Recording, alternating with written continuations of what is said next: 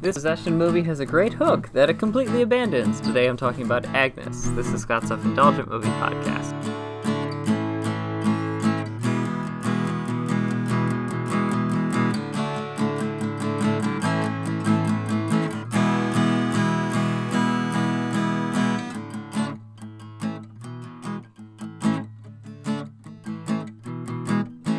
Hello movie friends, welcome to Scott's Self-Indulgent Movie Podcast. I am Scott, and today I'm talking about a horror movie called Agnes that is currently streaming on Hulu, and I thought it had a fantastic start, and then it just kind of dragged by the end of it, so deeming it kind of a missed opportunity or a movie that didn't really get where its strongest suits were. So without further ado, let's get started. The Catholic Church is one of the biggest sources of inspiration for horror movies. That's not to say that other religions or Christian denominations wouldn't work on screen, but Catholicism comes with a lot of immediately iconic visual imagery that directors seem to enjoy twisting. Hell, they made a successful movie called just The Nun. It's an easy formula. Take something that should be pure and well-intentioned and warp it into something horrifying.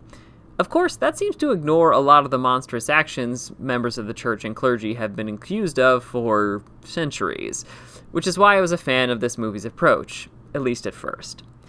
The film takes place at a convent where one of the sisters appears to be suffering from demonic possession, but as a priest and a priest in training arrive, a parade of secrets and dark impulses threaten to take over everyone involved.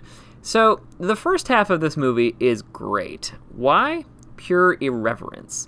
Considering that a young woman is showing the telltale signs of being possessed by a demon, you'd think that this would be a very serious affair. Everyone on their best behavior, keeping their worst impulses in check. They are nuns and priests, and a priest-to-be after all.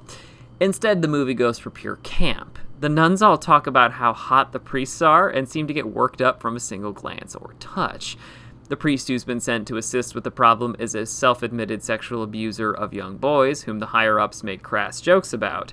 This is blended with scenes like the priest and nuns getting an action hero movie walk into the exorcism complete with badass music. It's like a send-up of every exorcism movie you've ever seen, and then it isn't. From there, we follow a woman who leaves the nunnery and tries to make sense of life in the real world with mixed results, while also dealing with her own darkness and possible possession.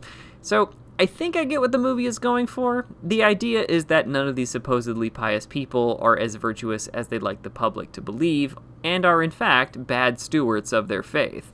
They are not holy people in words or actions. So how can you have faith when there's all of this bullshit mixed in?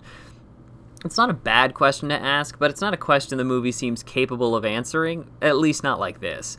I genuinely think it would have been more effective to portray an entire exorcism movie as the result of the church's failings and how it requires true questions and true faith to push through. But alas, this is the movie we've got, and while I got what it was going for, I was frustrated by the film's end. The verdict is it's a missed opportunity. Despite a promising open, Agnes awkwardly dips into bigger questions. 4 out of 10. This has been Scott's Self-Indulgent Movie Podcast. Thank you so much for listening. Don't forget to like, share, and subscribe wherever you get your podcasts. And don't forget to join our Facebook group, Scott's Self-Indulgent Movie World, for the latest reviews, discussions, and more. See you next time, everybody, and stay safe.